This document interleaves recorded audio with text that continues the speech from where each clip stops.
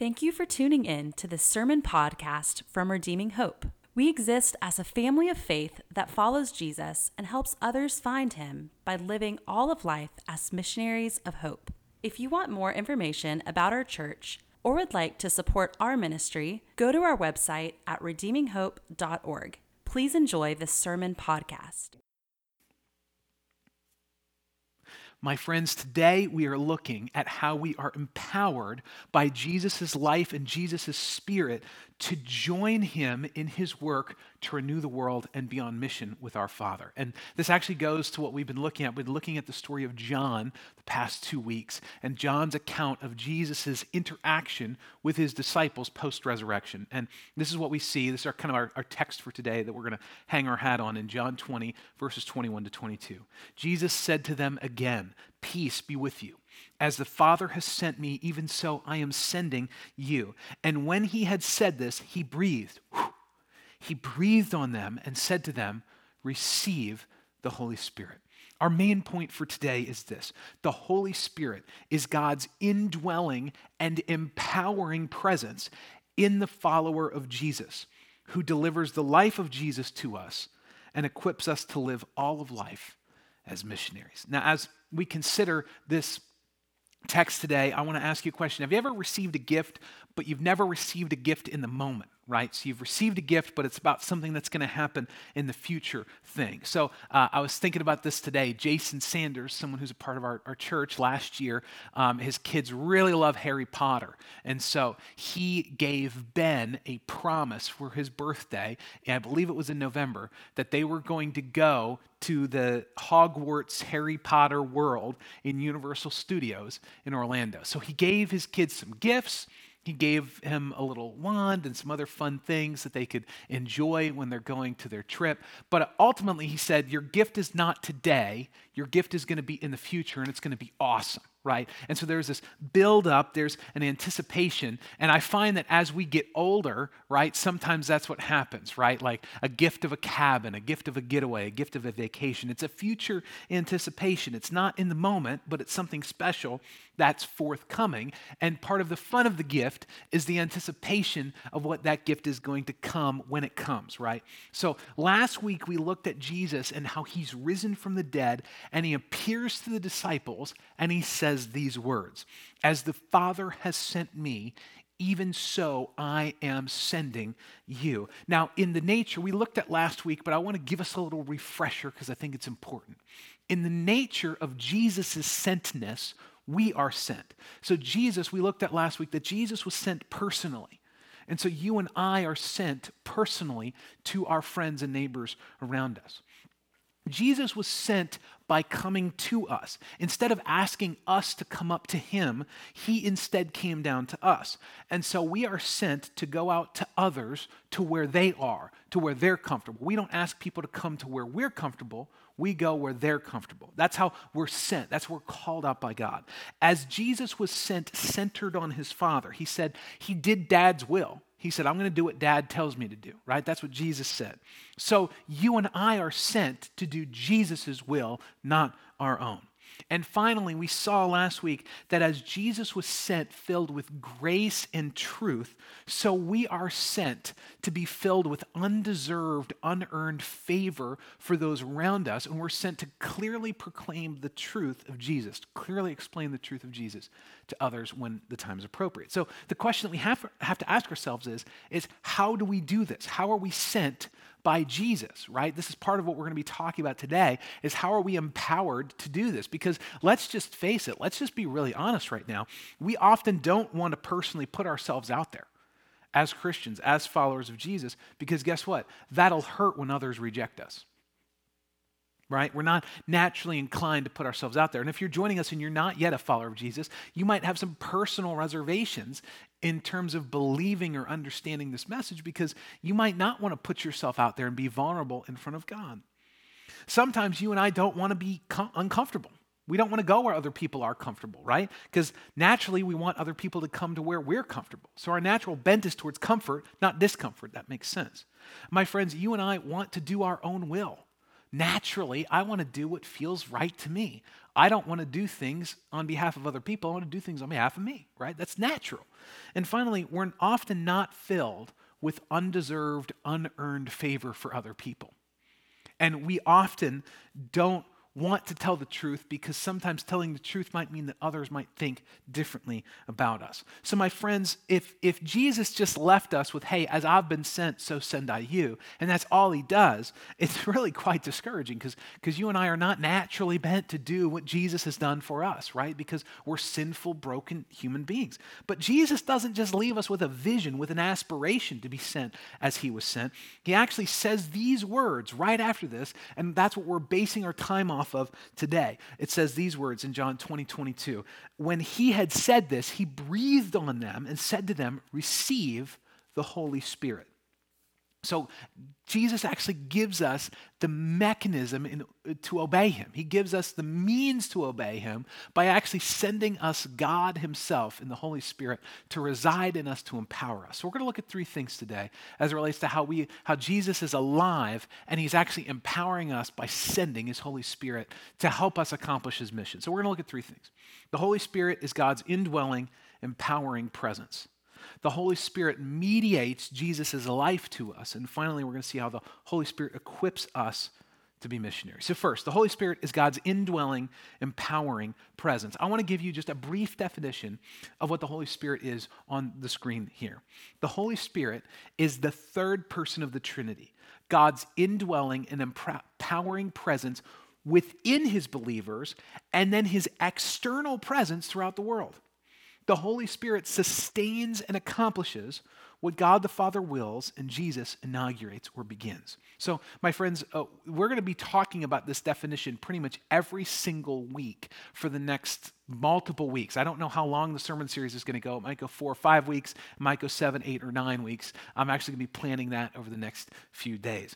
But what we find is that God is three persons: God the Father, God the Son, and God the Holy Spirit. But they are together one God.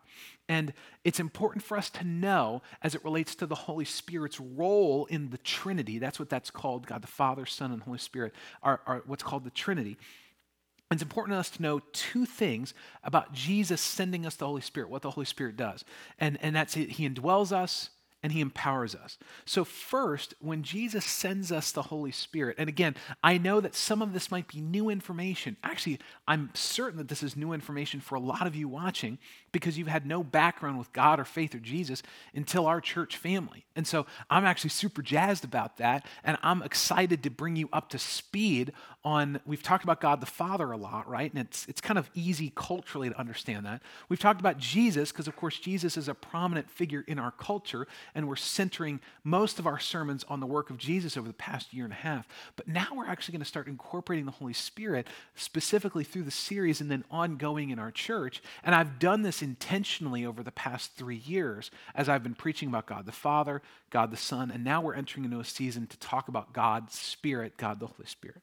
So what we see first is that the Holy Spirit indwells us with God's presence. John 14:23 says these words. Jesus answered him, "If anyone loves me, he will keep my word, and my Father will love him, and we will come to him and make our home with him."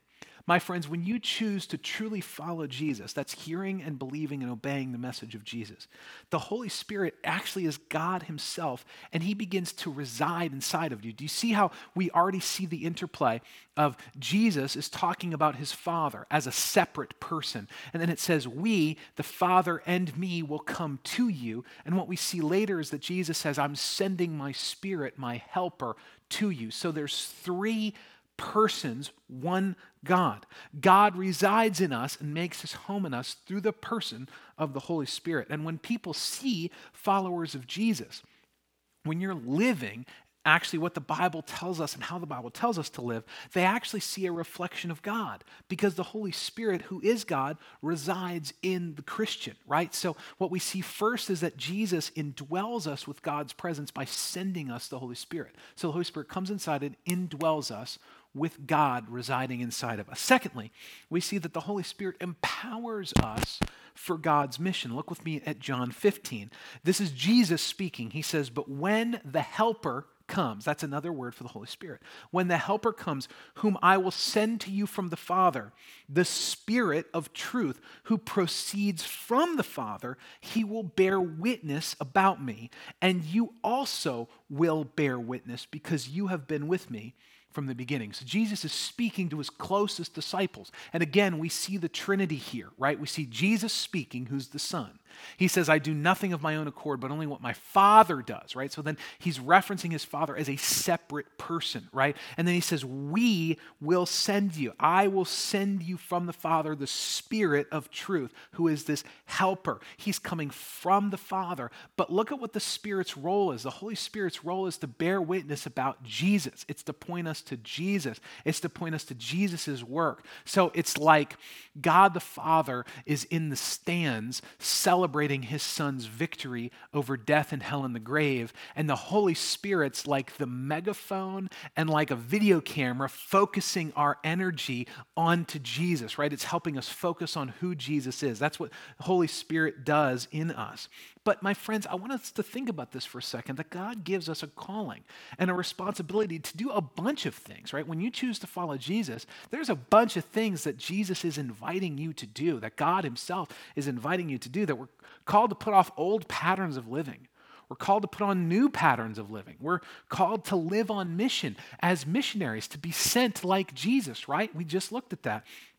And it is impossible to do this alone. So the power to bear witness about Jesus comes because of the Holy Spirit residing in us. The Bible says that the Holy Spirit comes, lives inside the life of the Christian, actually bears witness about Jesus, that brings the work of Jesus and an understanding of Jesus into our life, and then we can then bear witness because the Holy Spirit lives inside of us. So what we see is that the Holy Spirit is God's indwelling, empowering presence inside the life of those who follow him.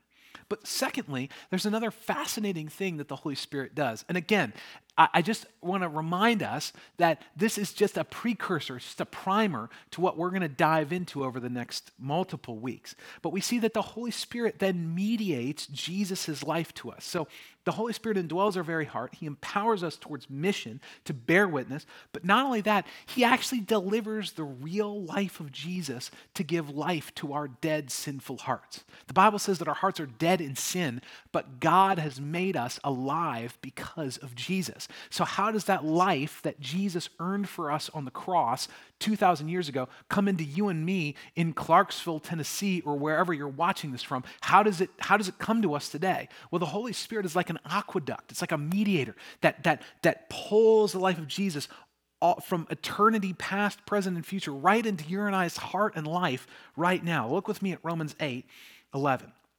"If the Spirit of him who raised Jesus from the dead dwells in you, he who raised Christ Jesus from the dead will also give life to your mortal bodies." How? Through his Spirit who dwells in you. My friends, Jesus was cold and dead for 3 days in a grave. He lived a perfect life. He took the punishment that you and I deserve because of our sin and brokenness on the cross, and then he died. Okay? And he was buried in a grave. His heart stopped beating. His lungs were not beating. There was no electrical impulses going on in his brain. He was not in a coma. He was dead for 3 days in a grave.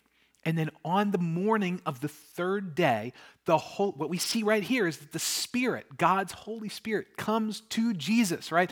God comes to God. The Holy Spirit comes into Jesus, starts to have his heart begin to beat again. His blood starts to pump again. His lungs start to breathe again. The electrical impulses begin to fire in his brain, and Jesus, in his physical body, stands up and walks out of the grave. Okay? That same Spirit that raised Jesus from the dead now resides in you and mediates the same life of Jesus into your hearts today. So my friends, the question that I have for you is this: do you believe that Jesus raised from the dead? Now, if you don't, That's okay. I want you to continue to follow us. I want you to continue to explore this message with us. But if you believe that Jesus rose from the dead, there is nothing, let me say this again, there is nothing that he cannot change in you or in others, because that same life has brought resurrection to Jesus. It can resurrect your life, and it can resurrect the lives of those around you. So you can change. You can grow. You can thrive, and others around you can change and grow and thrive. And there is nothing that is impossible with God, because Jesus is resurrected from the dead, and the same Spirit that did that, we have access to the same power that raised Jesus from the dead now resides inside of you and me. So the application here, stop worrying. Relax. Chill out. Rest. Trust Jesus and calm down. That's the invitation of God's Spirit mediating the life of Jesus into your life. As we follow him, as we let the Holy Spirit's power move in us, we have access to the same power that raised Jesus from the dead. So he is mediating his life to the Christian right now. And you who are spiritually alive because of the Holy Spirit within you have access to that power. Nothing can take his life from you, even if you're killed. Even if you're suffering with cancer, even if your loved ones are dying, even if COVID-19 has ravaged your family, there is nothing that can take the life of Jesus away from you, because the Holy Spirit resides in you. Okay? So the Holy Spirit mediates Jesus' life to us. Finally, we see that the Holy Spirit then equips us to be missionaries. It equips us to do what Jesus is calling us to do. John 20, 21 to 22, yet again, I want to read this again. Jesus said to them, "Peace be with you. As the Father has sent me, even so I am sending you." And when he had said this, he breathed on them and said to them, "Receive the Holy Spirit." Now, here is where it could be confusing, because guess what? The Holy Spirit doesn't come right away. We actually see that the Holy Spirit comes after Jesus ascends. This is 40 days later. The Bible says that Jesus lived in his resurrected body for 40 days and then ascended into heaven. And after he ascended into heaven, we see in Acts 2 these words, "And suddenly there came from heaven a sound like a mighty rushing wind, and it filled the entire house where they," this is the disciples, "were sitting, and they were all filled with the Holy Spirit." My friends, in that upper room on the day of his resurrection, Jesus is teaching the disciples something. Remember, they were hiding because they were afraid. What he's saying is that the Holy Spirit coming will be his breath. It will be his life, his word to them. Breath, especially in a first century context, represented your life. If you weren't breathing, you're dead. Right? So when Jesus breathes on them, says, "You will receive the Holy Spirit." It's a promise. And he says it so confidently, it's in the present tense. He's like, "You receive the Holy Spirit." That's how confident he is that the Holy Spirit will come. Jesus brings God's peace, and then he sends God's power through the Holy Spirit. That he promises them that he will come, he will empower you. And it's, again, like we talked about with Jason and his boys earlier, it was a future promise that made it so much sweeter, because after Jesus ascends to heaven, the disciples were wondering what the heck to do. And Jesus even tells them, "Stay, don't go out yet, don't leave yet, wait for the Holy Spirit to come to you." So even after he breathes and says, "Receive the Holy Spirit," he then tells them he is not yet here, but he is coming. And it's that anticipation, it's that build-up, and then all of a sudden, in one moment, boom, in this upper room in Jerusalem, after Jesus ascends to heaven, everyone in that room is filled with God's Spirit, and they never stop being filled with his Spirit. And then we see the world beginning to be changed in the ripple effects of Jesus' resurrection, of his ascension, and then the Holy Spirit's indwelling, empowering presence in the life of his followers begins to ripple effect throughout the world that you and I are experiencing 2,000 years later. It upends everything. And it's because of the Holy Spirit's arrival. And it was Jesus' promise to them of a future arrival of the Holy Spirit that says, "This is how I'm going to empower you to accomplish being sent, which is my mission for you." This indwelling, empowering presence, it delivers the life of Jesus to the Christian, and then it empowers us specifically for mission and being sent like he is. My friends, as I've been saying, next week we're going to begin a series into a deep dive into the Holy Spirit. And what I want it to do is remove the myth and fear surrounding the Holy Spirit. Often in conservative Christian contexts, the Holy Spirit, kind of how I grew up, I always thought the Holy Spirit was like Casper the Ghost. right? Just this kind of disembodied, kind of floating, happy little spirit going around. But a lot of times in conservative context, there's a hesitancy to talk about the Holy Spirit. Because there's not a good level of understanding about what his role is. And other times there's, in the charismatic circles, there's often a hype regarding it, like this ultra charismatic where people are speaking in gibberish and they're falling around and they're acting really strange and you're just trying to figure out what the heck is going on, right? So I want to remove the myth and fear about the Holy Spirit. He's not Casper the Ghost. And then I also want to remove the hype. Like he's not just going to completely change everything and gold dust flying around the room when you talk about the Holy Spirit. Like none of that kind of stuff. We're going to talk about the Holy Spirit and who he is and what he does in the life of the follower of Jesus. And we're going to look at what the Bible says about the Holy Spirit. And we're going to look at how he's present in your and I's life. He empowers us. He gives us real, true power to change, to grow, to be on mission. He actually gives us gifts, like the Holy Spirit gives us gifts and abilities to serve one another as a church family and to serve our friends and our neighbors. The Holy Spirit guides our speech. The Holy Spirit changes us from the inside out. And the Holy Spirit gives us wisdom. Like the Holy Spirit helps us pray. Like, did you know that when you don't know what to pray for, because oftentimes we don't, right? There's a quote from Tim Keller that says, God answers the prayers we would have prayed if we knew what he knew, right? And so the Holy Spirit prays on our behalf. The Holy Spirit is indwelling in the life of the believer. And he gives us true power in this world so that we can conquer darkness, so we can live life differently. And I want to remove the myth, remove the hype, look at what the Bible says about the Holy Spirit, and let that truly change our church family so we can live out of his power and out of his grace. And we can live out of the life of Jesus mediated to us like an aqueduct, like a direct line right to Jesus' life. That's what the Holy Spirit does for you and me. Now, if you're joining us and you're not yet a follower of Jesus, my invitation for you today is to hear this message that Jesus is your substitute and has been your substitute on the cross. The Bible says that the Holy Spirit comes so we may bear witness about Jesus, right? So the Holy Spirit is pointing us to Jesus. And so I wouldn't do our sermon justice today even if I didn't be obedient to the Holy Spirit inside of me to say, look to Jesus, right? If you believe that Jesus was a real person, that he took the punishment that you deserve, you believe that you need his sacrifice on your behalf, and then you obey by making Jesus Lord over your life, that's what makes you a Christian. And when you become a Christian, you are immediately filled with the Holy Spirit. He will lead you, indwell you, guide your actions, convict you of sin, draw you into a new way of living, and empower you to live on mission. That's what will happen. But you can't get the Holy Spirit unless you truly hear, believe, and obey the message of Jesus. Now, if you are a follower of Jesus, you have God's Spirit inside of you. But my friends, what we're going to look at and see is that we can choose to lean in and engage with the Holy Spirit, or the Bible says that we can actually quench him in our life. It's like taking a fire and throwing water on it. It might not kill all of the fire, but it will quench part of it. And my friends, we can do this by whether we are obedient to his leading or not. And so the Holy Spirit can give us compassion for others. It can draw us into mission, or we can just ignore those things. So the question that I have for us is, how do we lean in? Well, I'll just give you a few simple ways that you can lean in today to engage with God's Spirit that lives inside of you if you are a follower of Jesus. The first is be in a group. Be in community and in a group where others are following Jesus together. Jesus modeled this. The Holy Spirit actually speaks through his people. So he speaks through the scriptures, but he also speaks within community. That's why I don't do a lot of one-on-one discipleship, because I actually think it misses the point.